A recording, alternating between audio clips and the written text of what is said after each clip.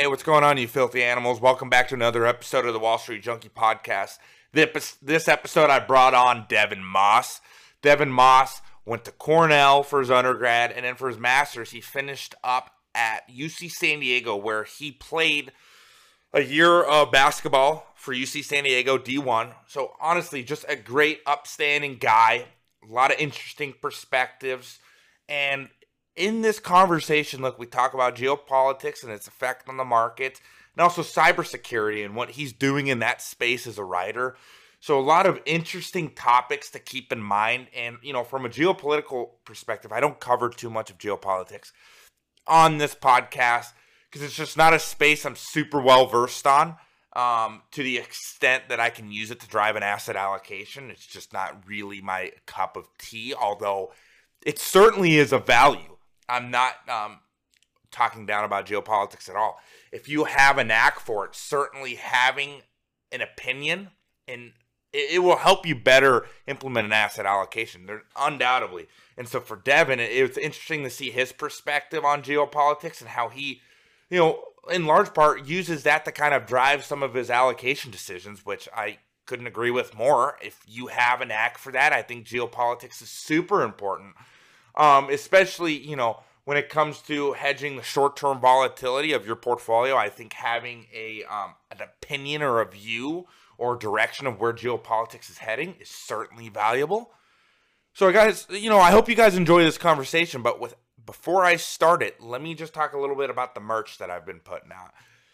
I've been running this brand, the podcast, and then more recently, the social media personality that is me and Chad. We're all of one. I am Josh by day, Chad by night. And I've put out a couple of merch items. I have a Wall Street Junkie hat, and I have a Chad tank top. It's Chad coin is the new Bitcoin. Because believe it or not, I did a funny bit on how you can find cryptocurrencies in 2021 by using your first name and first name initial and then your birth month. And my cryptocurrency I should have invested in using the system that I kind of just made as a troll ended up being Chad coin. Now, I thought it was a joke, right? I mean, I was like, well, there's no way Chad coin exists. Well, I was wrong. Chad coin exists. So there is a shirt that you guys should go purchase, pick up, and support the podcast, support me. Chad coin is the new Bitcoin. Let me know if you have any other merch ideas. Look, guys, I really appreciate all this support. So without further ado, hope you guys enjoy this one. Absolutely. I'm happy to be on. Happy to be a part of the show. Yeah, man. It's been a while. What have you been up to recently? Oh, man, a host of things. I think, the last time I saw you is probably high school graduation. Yeah, man, like 8 years ago. yeah, pretty crazy. I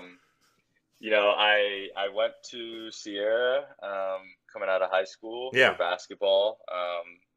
And I played there for 2 years, and then I transferred to Cornell in New York, and didn't end up playing out there for a trillion reasons, but I did my bachelor's out there, had a good little time, and went to USC for grad school. Hated it, wasn't playing basketball still, really missed basketball, so I transferred my grad program to the University of San Diego, and I finished up my master's there in international relations, like I told you, and finished my basketball career, and I've just been working since. How was that, doing grad school and being on the basketball team? Yeah, that was definitely interesting because, we were pretty good while I was there. Right. So, we had a couple non-conference tournaments, some pretty long road trips. We went to Mississippi. We went to Vegas for about a week in the non-conference. We went to Memphis. So, just with that travel, it was tough. I know when we went to the WCC tournament, we spent 8 straight days in Vegas. And it was just nonstop, you have media stuff and, shoot around games, blah, blah, blah. Right. So there's just no time for work. Were you, so did you do 2 years on the team then? Or how many years were you on the basketball team at UC San Diego? So I did just one because essentially, my eligibility had ran out. I used 2 years of eligibility at Sierra. Okay. You have 5 years to play for, essentially. Right. and went to Cornell, didn't end up playing. So essentially I kind of used a redshirt year there. Oh, okay. Yeah, which is kind of like that 5th year. So then I had a year of eligibility left. And when I had left Cornell, I'd been playing, and I'd gone to some open gyms and stuff. Right. And so the coach at San Diego was like, hey, I still have a spot for you if you want to come play. And I was like, you know what, definitely. At the time I was at still at Cornell. And I just decided, I had a scholarship to USC. I was like, I haven't played in a little bit. I think I'm just going to do school. Yeah. Wrong decision. But, thankfully after a semester, I had gone down to watch one of their games in San Diego, and his invite was still out there. So he had me out, and, I was grateful. Got to play a year. We were a good team. We made the NIT, which was awesome. Really cool experience being able to play in that tournament. Got to play at the University of Memphis for that game. And, for those who don't know, like, they play in the Memphis Grizzlies arena, like the NBA arena. Oh, that's rad. Yeah. So it's like 20,000 people. It was pretty sweet. It was pretty sweet. How common is that though? Like, to be a grad student and being on a big team like that, I can't imagine it's super common, right? Yeah, I think it's become more common lately because the NCAA has relaxed rules for grad transferring. Okay. And so a lot of people, they'll basically graduate in 3 years, and then for their senior year, they'll try to grad transfer and they'll start a grad program. Right. It's definitely not super common though. I think, there's probably in the West Coast Conference, just a handful of grad basketball players. I would say like maybe 5. I think there was only 2 at San Diego while I was there. So It's becoming more common, but it isn't, necessarily something that everybody does. And, it's tough. It definitely is tough.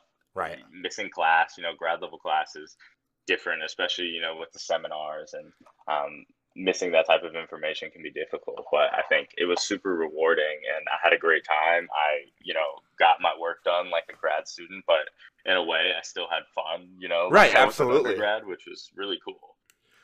So did you end up trying to go for the draft and go pro, or did you just decide you wanted to work, in corporate America, or you wanted to, get a normal job? So for me, like, that wasn't really a possibility. Like, I just wasn't at that level. Okay. I probably could have gone and played in Europe at a somewhat low level, and Gotcha. Got to travel, make a little bit of money. But, it was basically the time for me to hang it up. Yep. I kind of lived vicariously through my best friend, who was my teammate at Sierra and at San Diego. His name's Isaiah Pinheiro. I actually went to Placer High up in Auburn, and he plays pro now, not in the NBA, but he was signed to the Kings for a little bit. Now he plays in Europe, and so I get my hoops experience through him, I guess. So what year did you finish your master's? Was it this last year in 2020, or was it 2019? Yeah, 2020 I just finished, which was an awesome time to graduate, right into the midst of all the instability. Right. But, I've kind of been able to make it work, thankfully, doing a couple different projects. I've had 2 different jobs. So, it's been good. It's been good. Ooh, so what do you do now currently? So currently, a little bit of a jack of all trades, but I'm a legal analyst at a law firm based in Northern California. Okay. It's truly a legal consortium, so it's called NorCal Fire Lawyers, and we handle the cases against PG&E for most of the big fires that people know. So the Camp Fire, the North Bay fires, and so I work for one firm within the consortium. So I'm a legal analyst there, and then I freelance doing some marketing and writing roles. So I write for U.S. Sports Betting Report, talking about sports betting. I work for a cybersecurity company called Sidechain, which is really cool. And then, just starting my own little project on the side, which is an ed tech platform, but I can't reveal any more than that right now. I get that. So where do you hope most of your attention eventually gravitates towards? Your own project? Yeah, so either my own project, or I'm somewhat in the process of transitioning careers. The reason I took the role at the law firm is because I hadn't had a lot of government slash, legal experience. And just the way things shook out with the pandemic, I wasn't able to go straight into a career, that my master's was for, my master's being in international Right. relations. So I think in terms of like the regular 9 to 5, I'm transitioning my career now. I'm actually in the midst of job hunting, looking at roles in DC government roles. But ultimately, I think my goal is to, kind of do as you're doing, be my own boss, and make it big with my ed tech platform. There's power in that, man. It's absolutely. I love it. Absolutely. I've loved following so far what you've been doing with the podcast, and man, you got great energy in your videos, and it's infectious. Well, it's one of those things, man. I think what I've noticed is authenticity is like the number one thing, just with anything. And I know it's people say that a lot, but there's so many people out there that like just aren't authentic. So that's why you won't make it unless you're authentic and being your own self. So, I'm just this crazy son of a bitch sometimes, but it is what it is. It's Chad, man. It's, that just came out of nowhere, man. People kept calling me that in college and things of that nature. And, it kind of stuck with me. So that's kind of my alter ego. Yeah, I mean, hey, I remember in high school, you were always a good sport. You were always a good sport. I think back in the day, God, who was the English teacher we had? And, I just remember, sometimes you'd be the brunt of jokes just because, you always took things well. You were a good sport about it, like I said. You gotta be.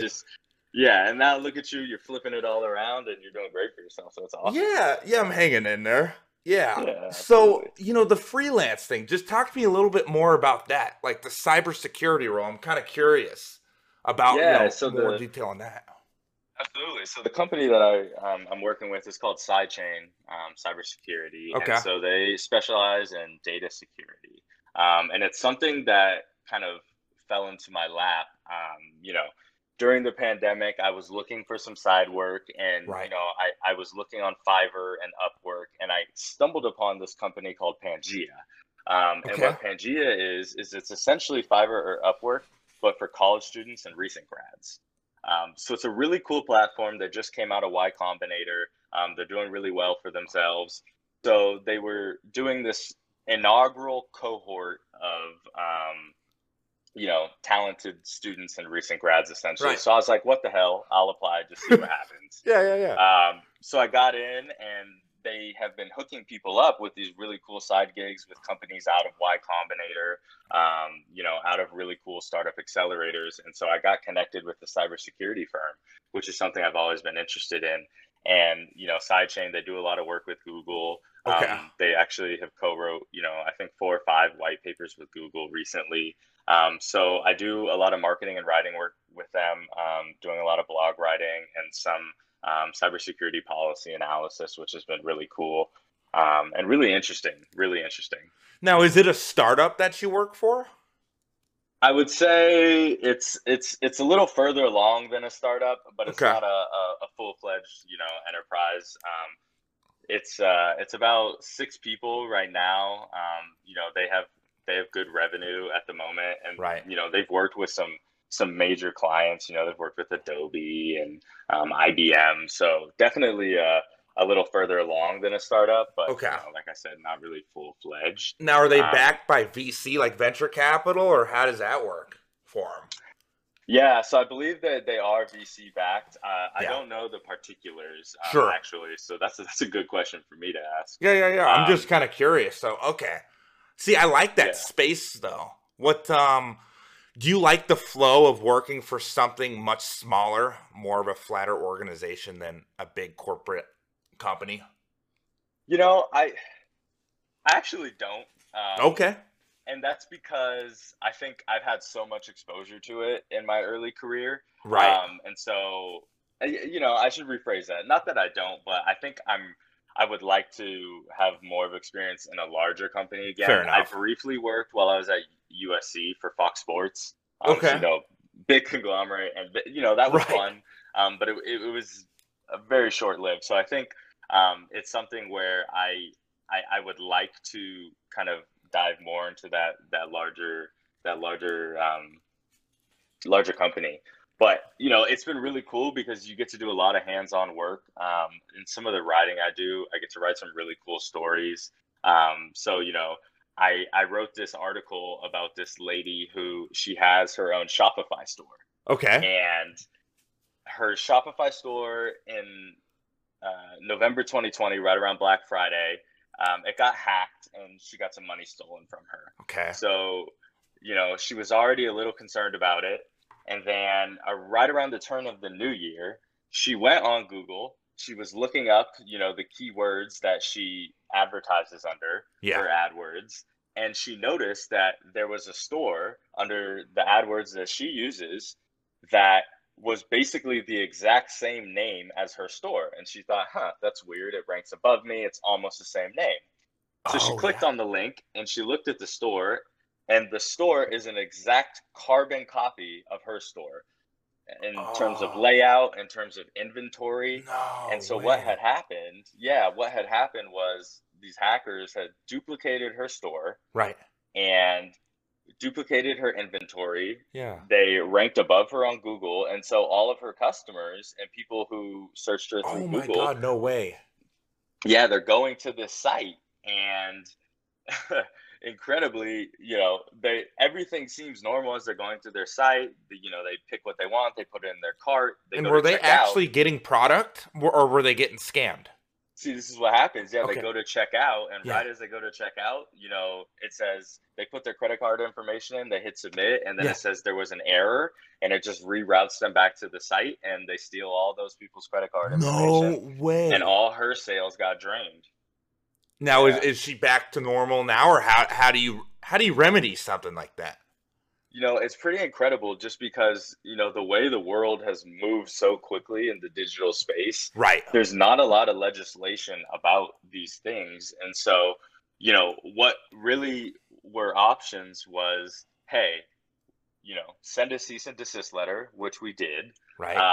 Of course, that didn't do anything because it's just not enough of a threat. You can report it through this endless black hole that Google has to report, bad actors that you never hear back from. Or your other option is to hack them back. Oh, I like that. Okay. Right. You like that because it's interesting, and I totally agree, except for the fact that if you're, the business owner, that's a pretty large gamble to take, right? Sure. Like using your business to hack back. She had called Sidechain to kind of represent her and help her through this process, and really what we determined is all you can do is send that cease and desist letter, kind of try to chase them down, try to, make your customers aware, and then in the future, be incredibly proactive about, securing your data, securing your storefront. And so that's kind of the lesson of the article that I wrote, is that, hey, this could happen to anyone. Hackers target small businesses much more than they target large enterprises. It's a lot easier. People aren't well versed in cybersecurity. Right. So, it's something that's extremely common. And I think a lot of people read these stories and they're like, hey, it's not going to happen. It could happen. It's not going to happen to me. But I'll tell you, this lady, she really wishes she had done more proactively in the beginning. So I got to ask, we're in this technological age. Technology is fantastic. Now, is it on the cybersecurity side? Is it that we don't have the technological advance to protect against things like that, or just most people just, like you said, don't care about it or just don't think it'll happen to them? Right. I think with the number of people and businesses there are, in terms of the small enterprise areas, I think it's just people don't have the knowledge, they don't have the understanding, and they don't utilize the tools they have. Okay. I think when you want to talk about, major hacks to government systems and to large corporations, they have the tools and the firewalls in place, and it's almost just like a battle at that. Right. So I think at that level, it's much more about just offensive versus defensive technology, in a sense, like in a very basic way of putting it. And, just the level of skill that your IT has versus these hackers and how creative they are. But when it comes down to small businesses and people who run their own companies, I think you can protect yourself really well just taking, those initial steps to secure, whether it's your storefront or whatever you do, your passwords, there's a lot of different things, because there's so many small businesses that if you put up a decent firewall, I think hackers will say, hey, you know what, I can move on to the next, and Right. it'll be a lot easier. So do you recommend like VPN services as well, or what are some easy tools that my listeners should use? Absolutely. So I think, personally, I use a VPN. I think it's just good practice. Yeah. To secure everything that you're doing. In terms of as a store, as a business, I think having a partner in cybersecurity is invaluable. Whether or not it's a company that has a small business offering where they will help you, secure your online business, or any type of digital business that you have. Right. Or, maybe it's not paid, but it's just a partnership that, you can reach out. I think that's absolutely essential. And I think it's one of the first steps people should take when they start a new business at this point, because it's just so common nowadays, and it can happen at any moment. And, if it seems like they target really well when stores are really up and coming. Right. And, kind of in those make or break points. And if you get a hack and you lose customer trust, or your customers, they see a competitor that does something as well as you, and they don't have that level of trustworthiness and your security, they'll move on. So I think having a cybersecurity partner is probably the number one recommendation I would make. Okay. You kind of alluded to this idea of lack of government regulation that I'm sure is probably correct. What does exist right now from a regulation standpoint, if anything? I mean, it's incredibly pretty limited, and I wouldn't say that I'm an expert in this space in terms of like what regulation exists. We see that how much of a struggle Congress and the government is having with regulating big tech. Yes. And how they do it, and how do you rein in these companies, and what is antitrust about them? Because in a traditional sense, I think you can argue that maybe they aren't antitrust because they're not necessarily colluding with each other. Excuse me. Sure. So as far as, hey, what's your take on that? What's your take? I mean, because we've never seen, these big companies, right? We know they're huge, but they keep getting bigger and bigger. They keep crushing earnings every year, every quarter. I mean, what's your take on it? Is that good or bad? From an investor standpoint, I love it. Yeah, absolutely. It's a beautiful thing, but I think this is kind of an area that I've studied previously, just with my master's work, is there's a balance that I think the U.S. government is really trying to play, because you want competitive balance, you want innovation, and it's good to have small companies that can really make their way and start to compete.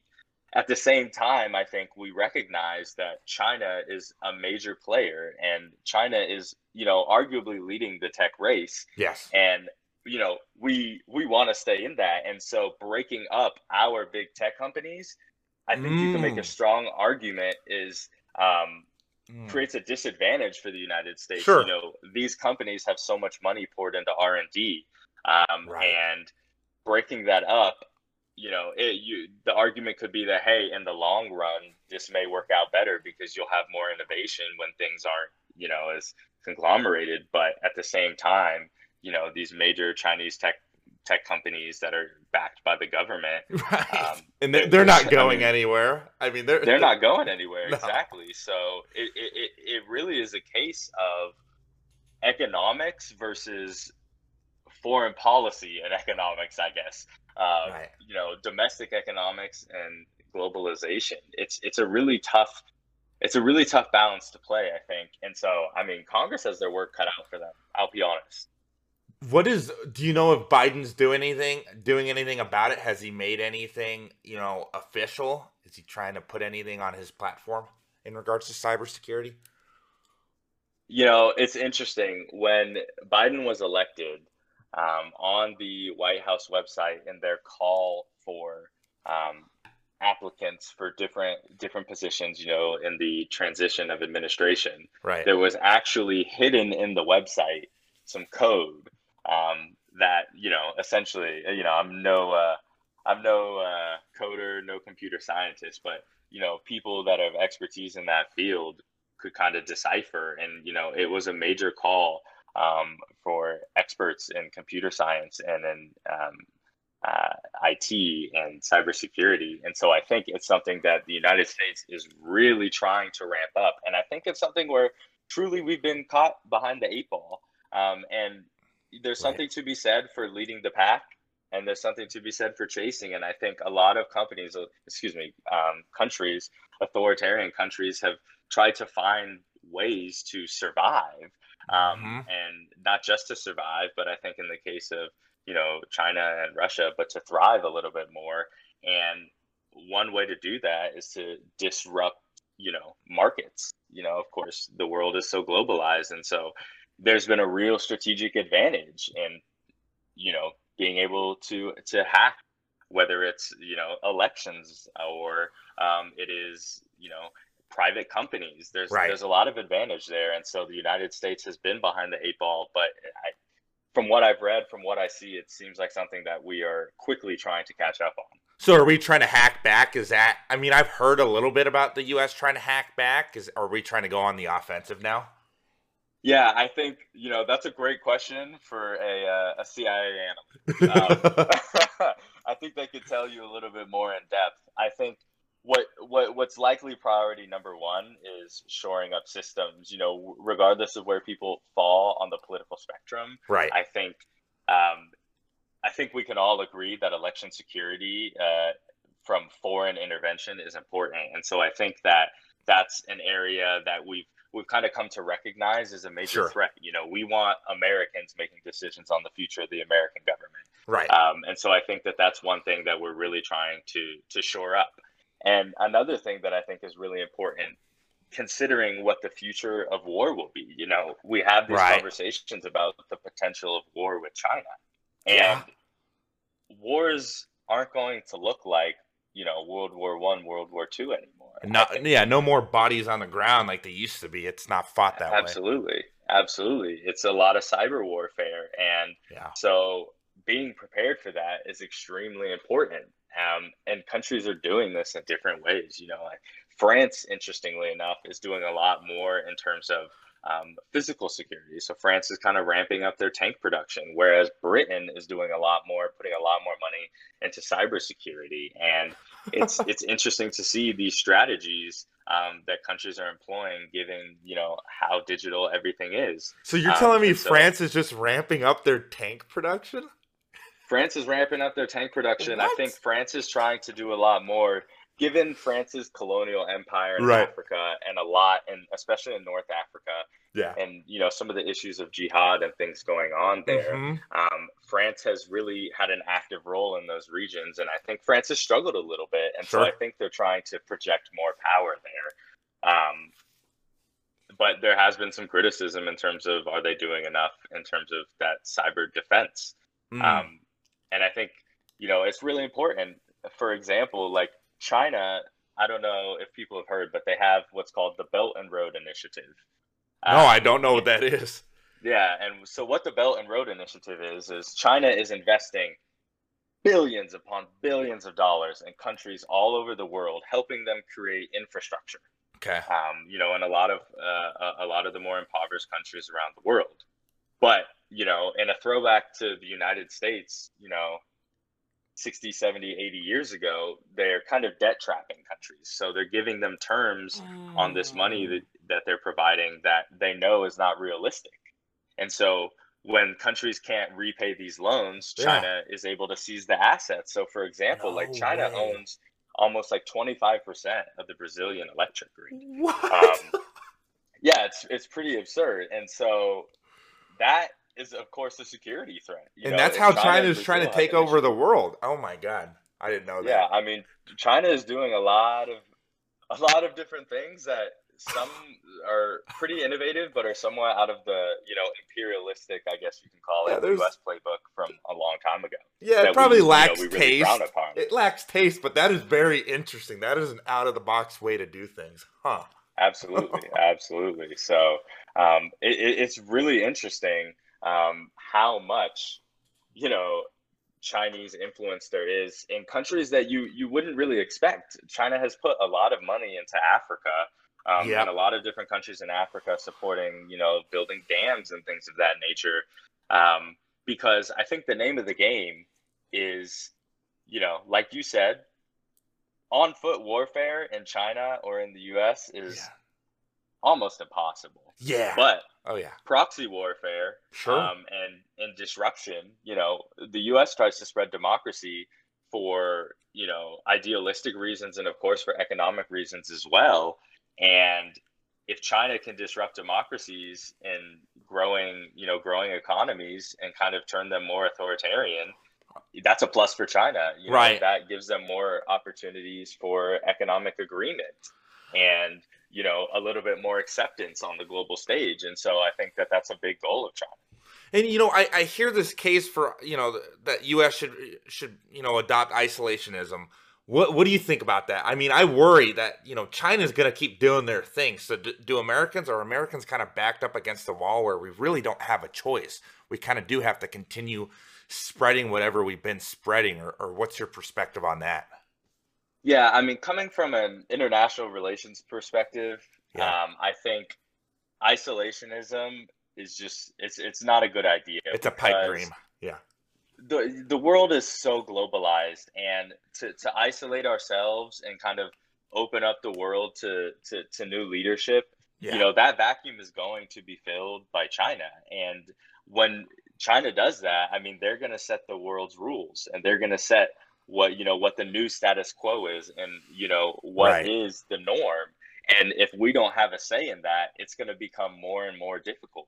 I think you can see, like, a lot of our partners in Europe, countries that we have strong relations with, they are much more willing, in the last, maybe let's say 8 years, to be a part of this globalized world, right? And to be a part of global diplomacy. Right, because for a while they kind of took a back seat, I feel like, at least from a European perspective. Yeah, from a European perspective, definitely, especially when it comes to security. But if the United States is not there, kind of leading, it's going to be China. And so, if you're not having a say, if you're not having a say in your business, someone else is, and someone else has the ears and the eyes of everyone else, and kind of leads the charge. And so I think it's a dangerous precedent. With you being so well versed in this world, is your portfolio, from an investment perspective, do you like any cybersecurity companies, or how do you invest that way? Yeah, absolutely. In terms of the cybersecurity world, I do like investing in it. I've invested a bit in CrowdStrike. I like CrowdStrike. I think Palo Alto Networks is always a good play in cybersecurity. Okay. But I think what really colors, my investing strategy is kind of looking at things in a long-term perspective, and kind of taking into account how, the global geopolitics will come into play in terms of the ability for companies to grow. And I think, there's been a little bit of a hesitancy on my end to invest in Chinese companies, because there is this tug of war, in a sense, between the U.S. and China, and so much state intervention from the Chinese government that it does make me nervous. So to be upfront and honest, like, I haven't invested in any Chinese companies, even Fair enough. There are really good opportunities. So that's kind of how I approach a lot of my investing for today's globalized companies.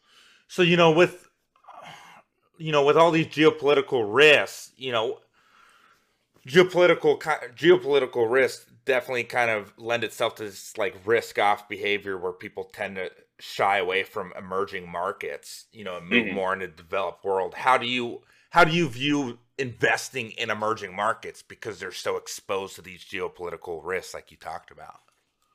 Yeah, I think it's something where you absolutely have to do your due diligence. I think you really need to have a thesis for why you love a company and what you think is,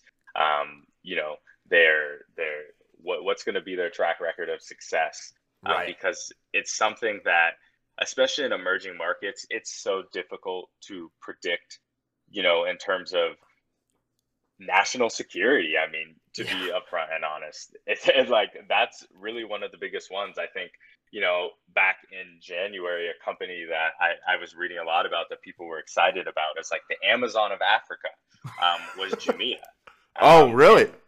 Yeah. And so, I was reading about it, and Jumia is founded in Nigeria, headquartered in Germany, and it's an online marketplace for several African countries. And I think it's a really interesting play. It's really interesting to think about e-commerce in Africa and what that means.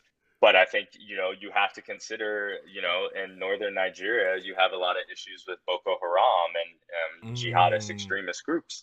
And, some of the other countries that Jumia operates in, I think they operate in Tunisia and Tanzania and Ghana, Cameroon, and a few others. Right. Those are things that you have to consider when, we're going to talk about, their quarterly earnings reports. And if there's instability in those countries, whether it's governmental, or citizen-based, that's going to play, a major hand in earnings. And so I think, not to say that Jumia has these issues, but I just think it's a good example of a company that is in an emerging market. It's got an exciting thesis, but you do have to consider geopolitical risk. Sure. It's funny, I think, because a lot of U.S. investors, this home bias and, geopolitical events, they affect the U.S. stock market, sure. But like, it's from a EM perspective, it's way more volatile. Do you think people just tune out geopolitical risk? Because I just don't feel like a lot of people talk about it. I think, I mean, it's a great point. I think in terms of, U.S. investors, all we've known for, quite a while is stability. Right. So I think in terms of U.S. companies, in terms of European companies, I think there's a strong comfortability there, and I think it makes sense. But I think if people are trying to invest in emerging markets, that it's geopolitics is something definitely to be aware of, because it's going to have a strong influence. And I think we've started to see that it's had more of an influence even on U.S. companies. Sure. With the relationship with China, and if this is a little bit different, given the pandemic. But if we want to talk about a lot of companies that are relying on semiconductor chips, and a lot of those are manufactured and produced outside of the United States. So what do you think about that? Because I get a lot of people asking me about semiconductors, because that sector's kind of gone to shit this year. And people kind of don't understand, because they think there's this positive correlation to semiconductors in the crypto world. And, the crypto world's been on a boom.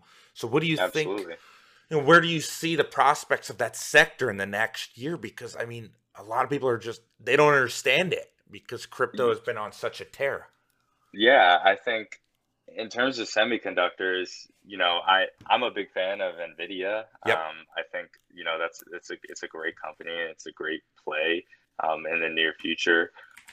But, going back to that geopolitical risk, you got Taiwan Semiconductor, which is, I think a stock a lot of people have been interested in. And, they do a lot of the manufacturing for these, these chips. And if you want to talk about Taiwan and you want to talk about the potential for a major war, right, I think it would center around the South China Sea and the U.S. coming to protect, what is a democracy and a strong democracy in Taiwan.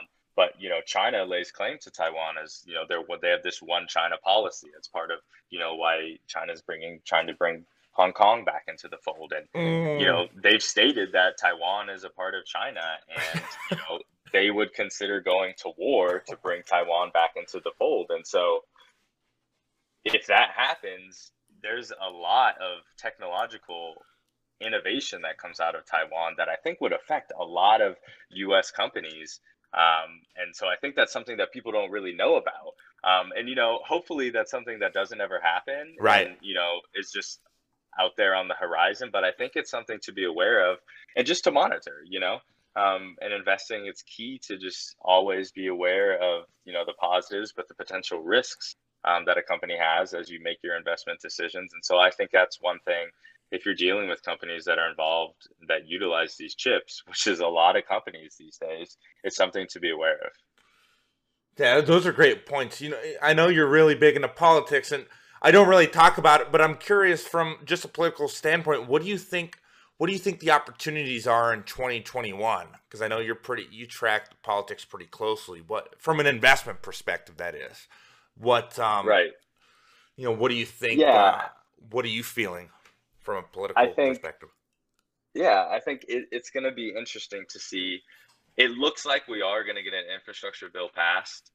Okay. So it'll be interesting to see what level of funding there is for that, and what that looks like. If it's going to be this this Green New Deal that's been discussed and right. talking about absolutely just revamping the U.S. economy, or will it be something that's a little bit more pared back and a little bit more traditional infrastructure? So I think infrastructure stocks for me, from a political perspective, are a great play. Okay. They're a great play, and so for me, one company that I've opened a position in that I really like is BIPC, Brookfield Infrastructure Corporation. Okay. They have a pretty strong dividend, and they're very globalized in terms of what infrastructure that they have and that they own. What's that ticker again, so I can look it up? Yeah, it's BIPC. BIPC. Here we go. Yeah. Okay. So kind of under a subsidiary of Brookfield Asset Management. Gotcha. Yeah, and so that's been a play that I've enjoyed and has done well for me recently, and I think there's a lot of good opportunity there in terms of, especially for countries that are already developed. Right. Western democracies. This transition of infrastructure, I think, is a really interesting play because, I mean, the United States is really behind in terms of their infrastructure and the investment that we need. And do you think that pairs nicely with this housing shortage that we've seen, that people keep talking about? Do you think infrastructure is going to be in line with that? Absolutely. I mean, I think it's a great parallel. We've had this big issue build up in our housing, and obviously there's just simply not enough to go around. I mean, there's the homelessness crises. I think California has done a lot of soul searching and a lot of struggling with the amount of homelessness there is, and we've had these home prices that are absolutely skyrocketing, and it's because it's something that we maybe put off a little bit as a country and didn't address as the need arose. And I think it's kind of the same thing with our infrastructure. During my master's program, I was lucky enough, I took a class actually in Hawaii on disaster response and crisis management. Okay. Which was really cool. We got to work with the National Oceanic and Atmospheric Association a little bit with the the U.S. Army Engineering Corps. Nice. So it was some really, really cool sources and some really smart people. And what we learned is, from a disaster standpoint, I mean, the U.S. is really ill-equipped infrastructurally to handle major disaster. And we've seen with controversial word, but with climate change, controversial phrase, the upped intensity of climate disasters. And I think it's something that we definitely need to pay attention to. Disaster doesn't strike as often as a lot of the other issues that happen in terms of major disasters. With economic downturns, probably just as much. But when a big one hits, I hope we've kind of revamped our infrastructure and we've gotten prepared. From an energy perspective, clean energy's done all right in general, but clean energy has just gotten thrashed. Now, a lot of people were like really, really bullish on it because Biden had talked about it, and it was a center point, I thought, in his platform. But what has kind of happened to clean energy so far? Or what's your take on that? Yeah, for me, I think it's, we talked about that Green New Deal, and I think just the skepticism that I think that will get passed and that will make it through Congress, I think is pretty strong. And so I think at the beginning, there's this euphoria. Biden's elected. Right. You know, there's a Democratic House. There's a Democratic Senate. And I think people good. thought, hey, we're going to be able to get this through, and we're really going to be able to go green and revamp. And I think that people have found that it's not quite that easy. You know, it's not quite that simple to get these bills passed. And so I think there's been a realization that, you know, maybe that some of that euphoria was a little ahead of the curve. And so I think that's part of the pullback. But I do think it's interesting, like you said, just the level of pullback that we've seen in the energy stocks, you know, those green energy stocks. It's been strong. Yeah. So is that just a breakdown in the Democratic Party because they have the majority? Is it they can't agree on a new deal within the party? Is that what that is, or? You know, I think there's a couple of things that come into play. You know, the majority they have in Congress is so slim. Yes. Right. They got to have every Democratic senator. Everyone, yeah. You know, in approval of any bill. So you need Senator Joe Manchin from West Virginia, who's traditionally probably the most conservative of the Democrats, to sign off. And, you know, winning him over is not necessarily the easiest battle. I mean, if you want to talk about, I think people have joked that, you know, Joe Manchin is kind of president-elect because he kind of holds a lot of the keys in terms of what gets through Congress and the legislation that gets passed. So I think that's one challenge that Democrats have ran into is, you know, their majority isn't that large. Right. And also, you know, can't really dive into Senate rules and legislation here, but not everything can be passed with a simple majority. You know, some things require a larger majority. And also, you know, there's the filibuster. So if the Republicans don't show up in large enough numbers on voting, there's not much you can do. Oh my gosh. God, it's so frustrating. It's so disappointing. Do you think it's going to get better? You know, do you think we're going to see this big push in clean energy? Are you bullish on it in the next 3 years of Biden's administration, or are you just going to say, nah, maybe next 4 years? Yeah, I think it's tough. It's tough. I see some headwinds that say, hey, you know, it'll go through.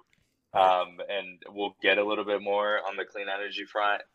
For me, I think I'm a little bit of a skeptic and probably lean more towards, you know, maybe that next 4 years, depending how things shake out. But I think, you know, from a personal standpoint, I think it's really important, and I think it can really help propel our economy. So it's something that I'm in favor of. But you know, we'll see. We'll definitely see. I can understand concerns about, you know, stimulus spending that we've done, and, you know, adding a $2 trillion infrastructure deal. You know, that's not an insignificant amount of money. So no. Just keep printing, man. That's all you need to do. Just keep printing. Yeah, keep printing, and I think Bitcoin people might be happy as a little bit of an inflation hedge. Do you have cryptos? So I have some small exposure. And I've dabbled in it. Good man. Dabbled in it a little bit more lately. Right. But it's not something that I've really gone full-fledged into. Yeah, I don't blame you. You know, the last kind of thing, and I know we talked about this offline, the sports governance, rather. You did your thesis on that for your master's. Can you kind of go over, you know, kind of what you uncovered or kind of some of your interests in that space?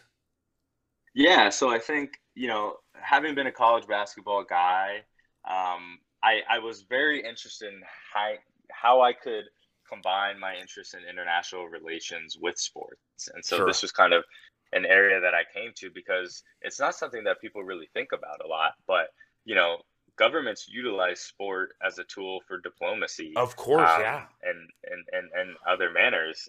And so I did my thesis. It was called Bend It Like FIFA, transnational regulation of state action. And so what that means is the ability of international organizations, and in the case of my thesis, international sporting organizations, to influence federal government decision-making. And so, you know, kind of what I found is I focused in on FIFA. You know, the international global body for football or for soccer in the United States, and how their statutes and how the influence that FIFA has can really sway decision making in terms of political interference, because FIFA statutes state that there shall be no governmental interference in the affairs of national football associations. So the United States Football Association should not have interference from the U.S. government, and so that's something that FIFA has had strong influence in with a lot of countries. However, it seems to be a running theme, but not so much with China. FIFA has let a lot more slip with China in terms of that federal interference. A lot of positions in the Chinese Football Association are kind of state selected, and then of course as well human rights issues. So one of the really interesting things kind of leading up to me writing my thesis was this case in Iran, and the Blue Girl, who was a woman in Iran who desperately wanted to attend professional football matches. Okay. But in Iran, it was illegal for women to attend professional football. Was it really? So it was illegal. What? It was illegal. Oh yeah, my it's God. pretty incredible. Her name was Sahar Khodayari, and so she disguised herself as a man, and this was somewhat of a I wouldn't say a common practice, but there was a number of women who would do this, and Wow. she was found out, and so she went to trial, and she was likely going to be imprisoned for a very, very long time. And so in an act of rebellion, she self-immolated, and she committed suicide by setting herself on fire. And so this created a huge global outcry. Oh my God.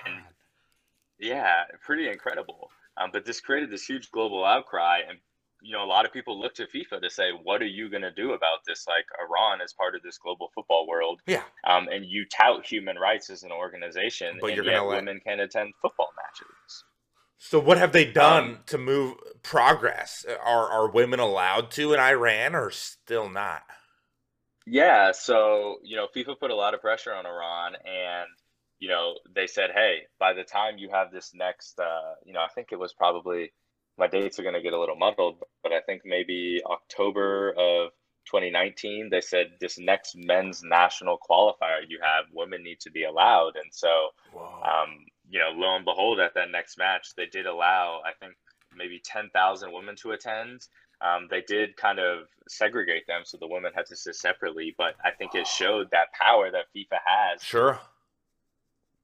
As an organization, because Iran is it's a national state, and they have what they believe are their cultural practices that they believe is what's right, but that power that FIFA holds in terms of a footballing body, and the money that they hold, and the ability to qualify for these large tournaments that can give international prestige, whether it's the Asian Championships or the World Cup, that holds a lot of sway. And so you see that countries respond to that.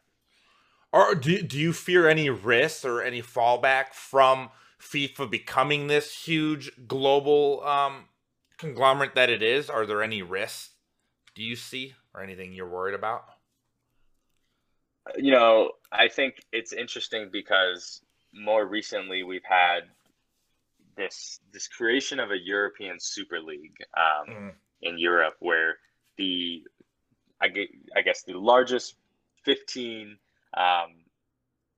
football clubs in Europe wanted to break away, and I should say 12 because 3 of them turned it down, but they wanted to break away and start their own league so that they could retain more of the money that they feel like that they drive, because they're the biggest names, and a little bit less on the FIFA front, but there was a major outcry from UEFA, which is the Union of European Football Associations, saying that that's not within our statutes and you can't do this. And so there was a threat to boot all of these teams out of their domestic leagues and out of European leagues, and there was a threat that players on these teams will no longer be able to represent their country and no longer be able to play in the World Cup.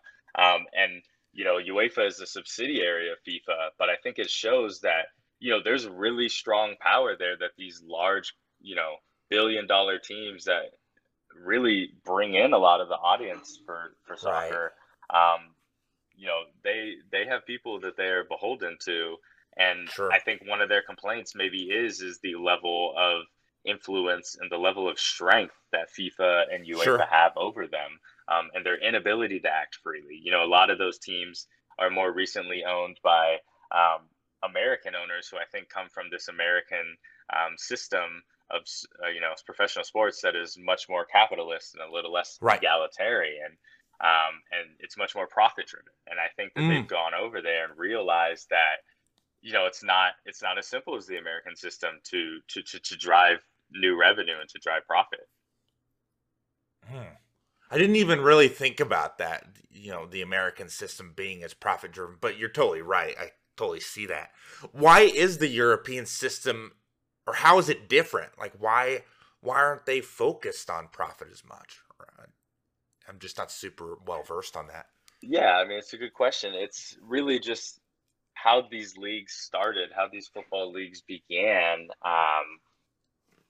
Is much more, I guess, in a sense, you could say a socialist, Yeah. A socialist system in terms of the sports. And so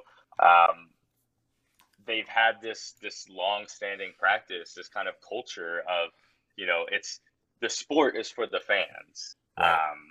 And so, there's a lot of legislation and systems in place to support competitive balance. And there's an issue, I think, that we see in the U.S. in terms of it's hard to understand from an American fan perspective, but not being put first as a fan. Right. It's interesting. A lot of fans in Europe complain about these like new astronomical prices that these major clubs are putting out for tickets for matches. And so, I think people have complained that tickets for matches now are, 50, 70 euros, which, they're like, that's so much money. But I think, in the United States, that probably equates to a $70, $90 ticket. I mean, I think people would think that's pretty normal. Yeah, it's pretty normal, I feel like, yeah. Game. Yeah, but, in Europe, there's a much larger outcry because the system has not been set up like that. And so it's become a lot harder for fans to go to every game, as they do, and as they have historically, and cheer the team on. And, they say football is about fans. And, these expenses or the profit that these sports organizations have tried to drive has really come at the detriment of the fan. And I think that that's something that U.S. fans don't necessarily have experience with or don't really know about. But that's a big gripe that's out there. Do you think it's going to? Do you think the European system is going to gravitate more towards the U.S. model, or what do you think? It has, but it's really interesting with this Super League, the level of outcry, especially in England, and of protest that occurred. It very quickly, all 6 English teams pulled out of the Super League, and then, a few of the Spanish and Italian teams did too. The German and French teams invited, they had turned it down from the get-go, but there was this large level of protest, and, for lack of a better way to put it, some heads rolled. No kidding. At Manchester United, the chief executive, who was hired by the Glazer family, it's an American family that owns Manchester United. I mean, Ed Woodward, he immediately resigned, and you've had some of these big resignations, and even Arsenal Football Club, they actually apologized. They outright apologized to their fans and acknowledged a mistake.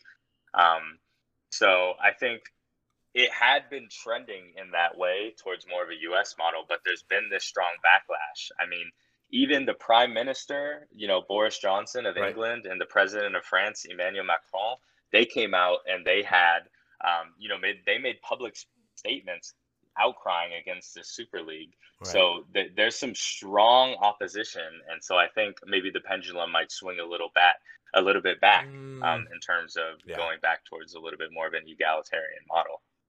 Wow. That was really interesting, man. I really like that. as we wrap up, I'm kind of curious, what are any last minute things that you think people should be aware of from a geopolitical perspective that you see are kind of on the forefront of our markets right now? Yeah, I think, we spoke a lot about it, but I think first and foremost on my mind would be the relationship with China. Yeah.